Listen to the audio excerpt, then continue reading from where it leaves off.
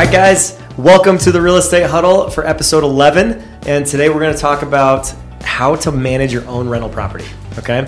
So there's a much more, I guess, smooth way to do this, right? Like to hire a property manager and, pay around 10% of your rental income every month to have that managed and have it done for you, which that is a great route to go. And a lot of people have done that and had a lot of success with it. It's hands-free. They can live their life.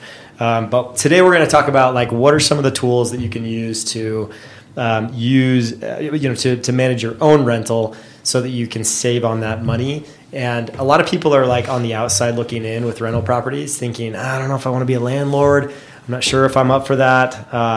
And so this may give you some of the information that you need to be comfortable with thinking about, going about that, because wow, are they rewarding. Rental properties are amazing in so many ways as far as just the tax advantages. Each year, you've got the appreciation that comes with it. In a lot of cases, cash flow if you get a great deal.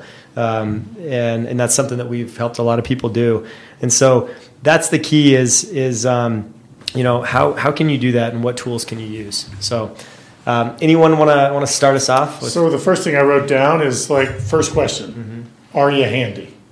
Yeah. Do you want to do it? Because half the world probably does not, and that's probably got to factor into your equation out of the gate. Totally. Yeah. And that's, obviously you can save a lot if you are able to go in and fix stuff on your own. But if you're like me, who I'm not handy at all. Do you know any handy folk? No, my husband isn't. He's So, not handy yeah, at no, all. he's not at all. Getting him to hang curtains is like a mission. A resource that you can use is reaching out to your real estate agent and seeing what contacts they have. Because a lot of times their partnerships save you a lot of money, a lot of time, and they're reliable sources anyways.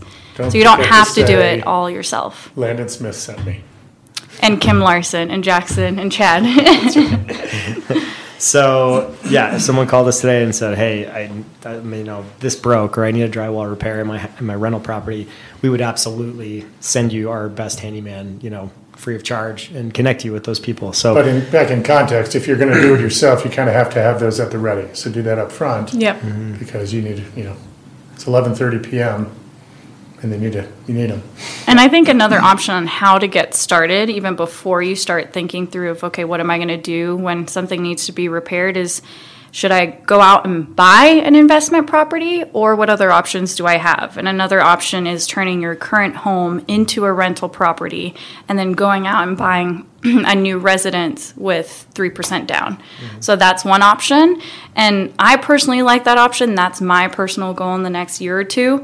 And I already know everything I need to know about my house. I've lived in it a couple of years. I know what I can start working on right now to get updated, to get it ready for a rental. And I want to be very cautious on what I mean by updated. So for example, if I'm not going to be living in this property anymore, I want to make sure that the furnace is working well. I want to make sure the roof looks good. I want to make sure the grading around the property when there's snow or a lot of rain is what it should be.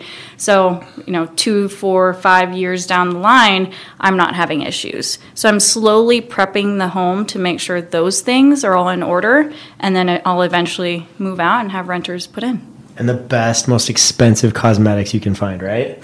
Yeah. No. Just kidding. Okay. No, when you turn it into a rental, like Kim's smart because she pointed out all the things that like could cause you pain down the road, right, with a rental property. But what you don't want to do is overspend on the cosmetics if you're going to turn it into a rental, because you never know how renters are going to take care of your property. So you don't want all that to be. Yeah, so I'm not updating destroyed. cabinets. I'm not painting. I'm not doing any of that. I'm just making sure that when I'm no longer there seeing it every single day, that the important things are taken care of. Durable and basic. Yep, we exactly. talked about when you're selling and the ROI side of that, and that's very different. Here, it's like, how do I minimize my risk so I don't get those 11:30 p.m. calls? I'd also say just prioritizing stainless steel appliances and nice countertops.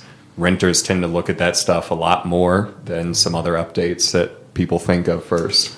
Very true. Pandering to Landon. What color should our Counters. Well, no, you bring up a good point because I've talked to several property managers that talk about like what are the sticky words, right, for renters that they're looking for, and oftentimes it is like quartz counters. Yep. It's the newer flooring, stuff like that. It doesn't have to be super nice. Like I wouldn't go out and spend money on real hardwoods, right? I would put the LPV. Yeah, it's the laminate hardwoods that you can find at Home Depot now that are great looking, but they're waterproof, they're durable. That's what you want in a rental property. So that's what we mean by durable, but also like upgraded in style, to today's style. And if you need help with that, like we're more than happy to help you with what's in, what's out. You can also look at houzz.com, HOUZZ.com. Type in like flooring, and then you'll see like all the popular flooring options that are available right now with links to buy it. It's amazing. It's a great resource. Angie's List meets Pinterest. Mm-hmm. Yeah. Yep. That's pretty much it. And one of my goals too, when I do eventually turn my current home into a rental, is managing it myself. It's going to be a first for me. And I know, Landon, you have a bunch of rental properties. So tell us a little bit about how you started when it came to managing it. How did you do your background checks? How did you pick the right tenant? How did you deal with things whenever it didn't really go as planned? Yeah. And first of all, like what you said something earlier that you wanted to convert your home and you've been in it for a few years. Like that's when I love the idea of converting your home into a rental, is when you've only been in it for a few years. If you've been in it for like 8 or 9 years, then you have so much equity in that home. That is, talk to your CPA, but common knowledge is like you're an owner occupant, that's tax free, right? Equity up to $500,000 as a married couple. So you can Google that. Okay. We're not CPAs. You need to talk to a CPA to get that information for sure. That's our disclaimer. But think about that. You've got all that money, right? That equity that you could have, that you could sell that property and then later on go buy a different rental property. Yeah, that's a good point. With money that's tax free. But if you've only owned it for a couple of years, great option. And to answer your question, Kim, so like when I first bought my first rental, I bought a home that was actually a townhouse, new construction in Castle Rock. And it was good because I wanted a quality tenant that was going to be not going to cause me a ton of problems, and I was willing to give on cash flow for that and not have as much. And so I had like $200 a month cash flow when I bought that place, instead of I could have bought something in a different area, different age home for $600 or $800 a month, cash flow. And so you figure out what you want, right? First, do you want quality tenant or do you want big cash flow and deal with some challenges? And I chose for my first one, I felt more comfortable choosing the lower cash flow, higher quality tenant. And so when I did that, I used Turbo Tenant, which was an awesome software. There's several of them out there, but I liked Turbo Tenant. It was free for me as a landlord to set up Turbo Tenant. Then they charge you like a $70 marketing fee to put it on like 5 different platforms. And I think it's HotPads, Rentals.com, Zillow, and a couple others that they post your listing on. And so you get a bunch of traffic just from that listing. They do all the background checks for you, and that's all free. Right, the tenant is actually paying for this with their application fee. This is typically a service that the property manager will sell you, the marketing side of things, which you're breaking down to saying it's not actually that overwhelming. Correct. Yeah, I mean, it just depends on what your experience is, right? Like you can have that one bad tenant make one bad choice, and then it's a huge headache. Yeah. So the property managers have experience; they're vetted in that, and they know how to vet people. So again, a good property manager is worth their weight in gold. I'm not saying that you shouldn't do it that way, but if you want to save on that side and try to manage it yourself, Turbo Tenant's a great option to look into. And, the application fee pays for all those services. So the tenants are paying like a $35 application fee or $75, I think it's like $50 now. Is it? Yeah. It may have gone up with inflation, like everything else. Like my cheeseburger I ate today at Five Guys. It was $12 with A1 sauce. It's really good. With those French fries. You didn't bring us any? No French fries. Anyways, different topic. But getting back to the rentals, the other thing that I use, and I just had someone call me yesterday and ask me, do you have a lease contract that you could provide? And the answer is I don't. But what I used when I did my first rental was legaltemplates.net. Has a great site where you can go on, you can get a free 30-day trial. It's normally like $40 a month. At least it was when I first did mine.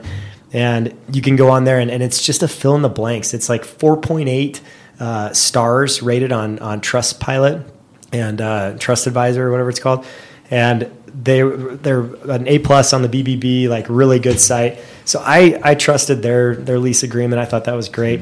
You know, everyone listening to this needs to do whatever they trust and obviously, you know, what they feel most comfortable with. But that's been good for me and worked really well. LegalTemplates.net.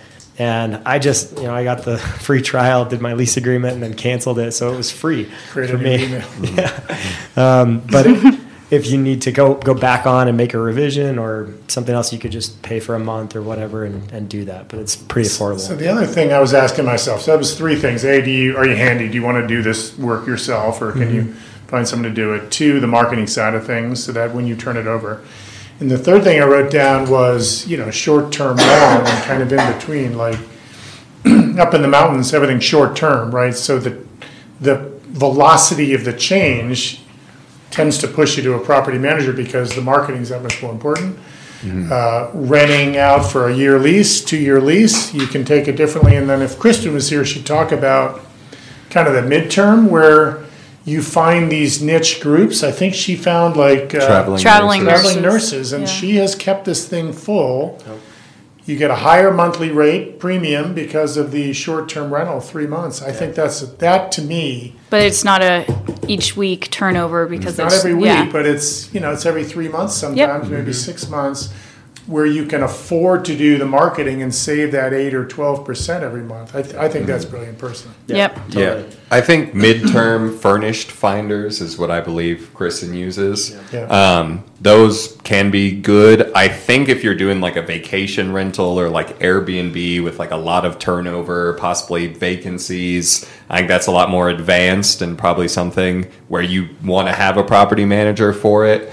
And at that, I think for some people, especially my age, it's definitely advanced. They say, hey, you know what? I don't own a home. I don't even know if I can get a home for myself, much less an investment property. So house hacking is also an option.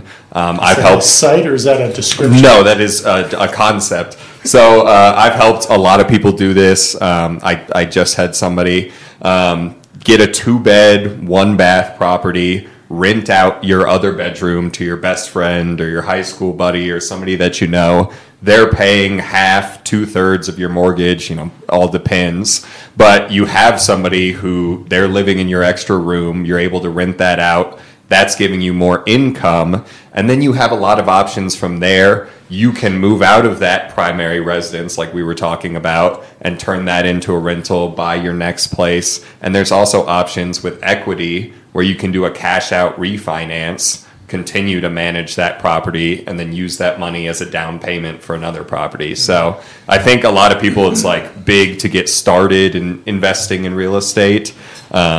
But there's ways where you can start small and build up from there. Yeah, definitely. No, that's a good point. That is your thing.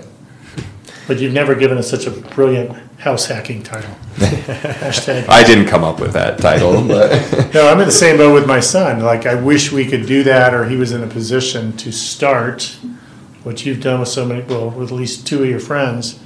Just get in, and you can defray, because they're talking about living 3 or 4 guys together. Anyway, we'll do it. He'll do it. We just may not do it now. We'll do it in 2 years. Yeah, and that's something too that I think is changing with the times and with affordability of houses, where that is an option to say, hey, you know what, me and my buddies are going to be renting and we're going to be spending all of this money.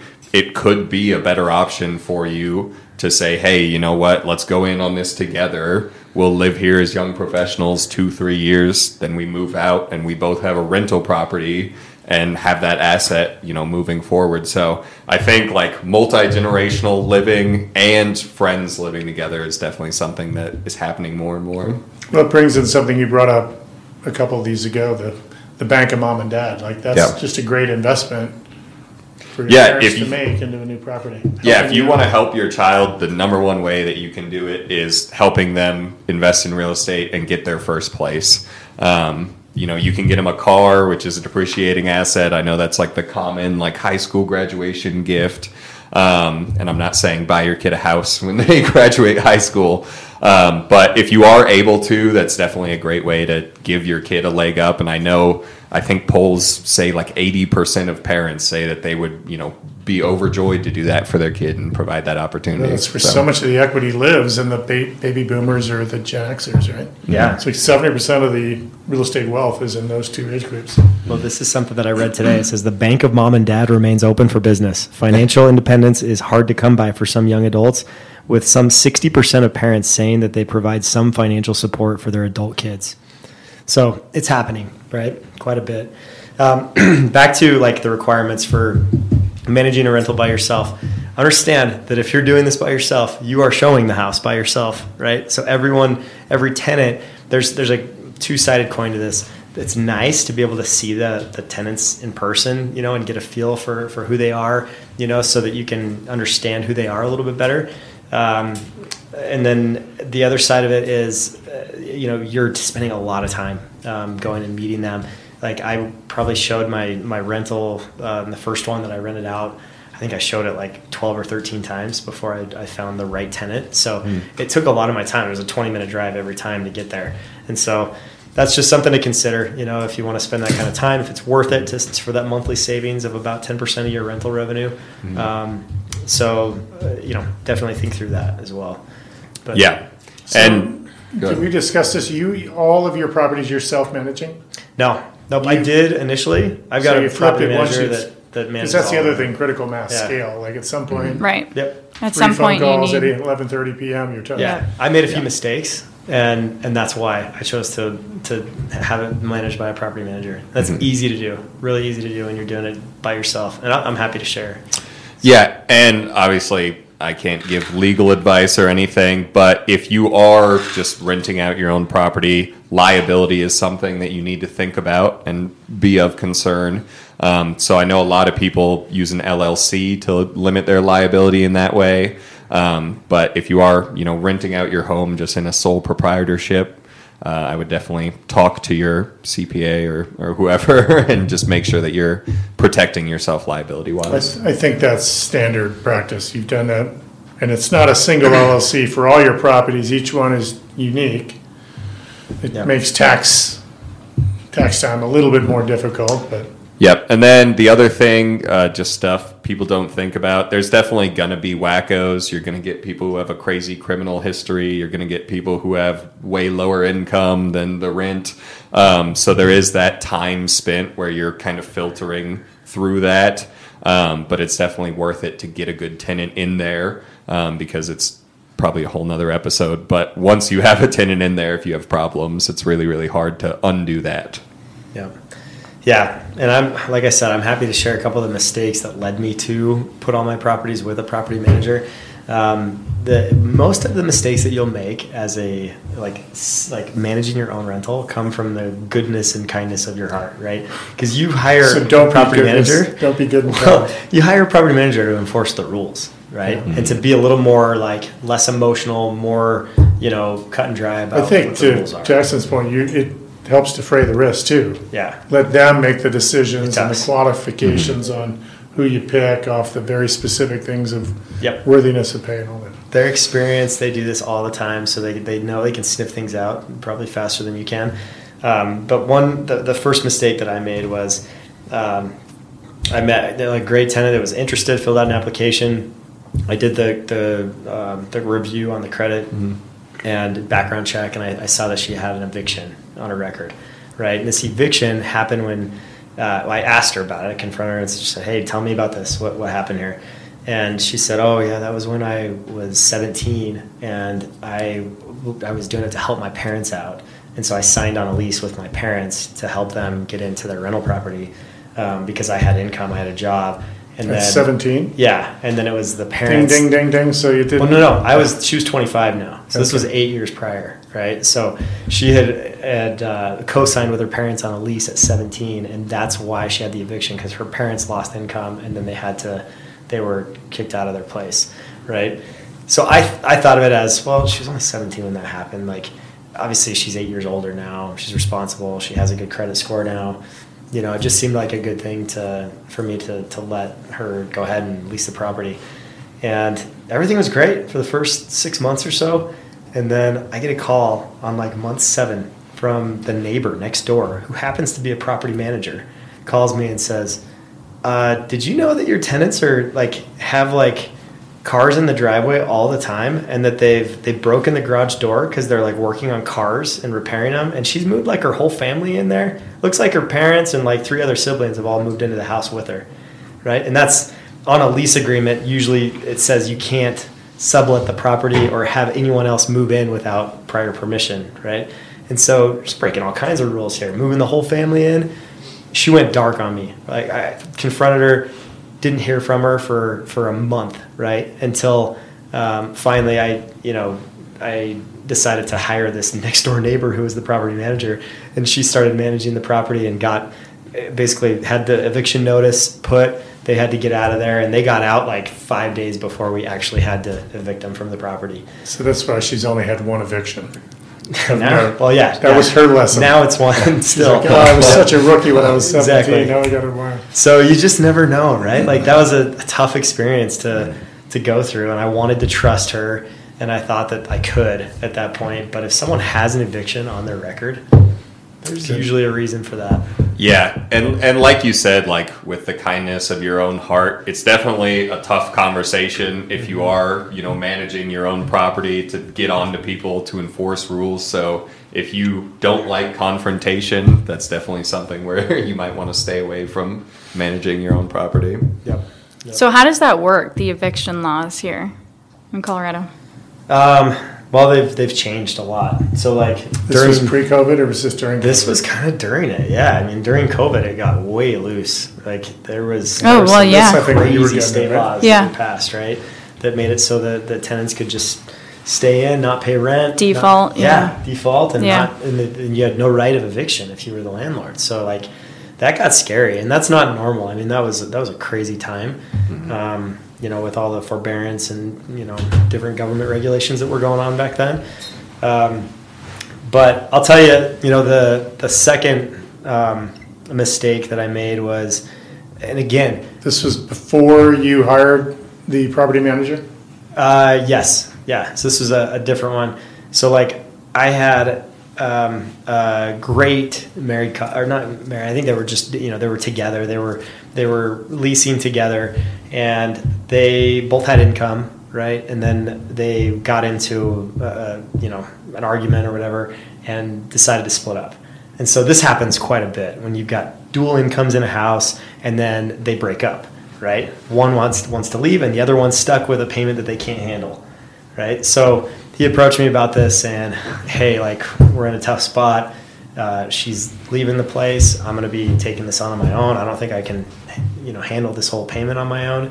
Can I get out of the lease, right? And our contract was a two-year lease, and they were on month 14 of the 2-year lease, and it just so happened to be October, which if you're if you're renting out a property, the start of the year or springtime, summertime, that's the best time to find a tenant. Usually there's lots of tenants to choose from.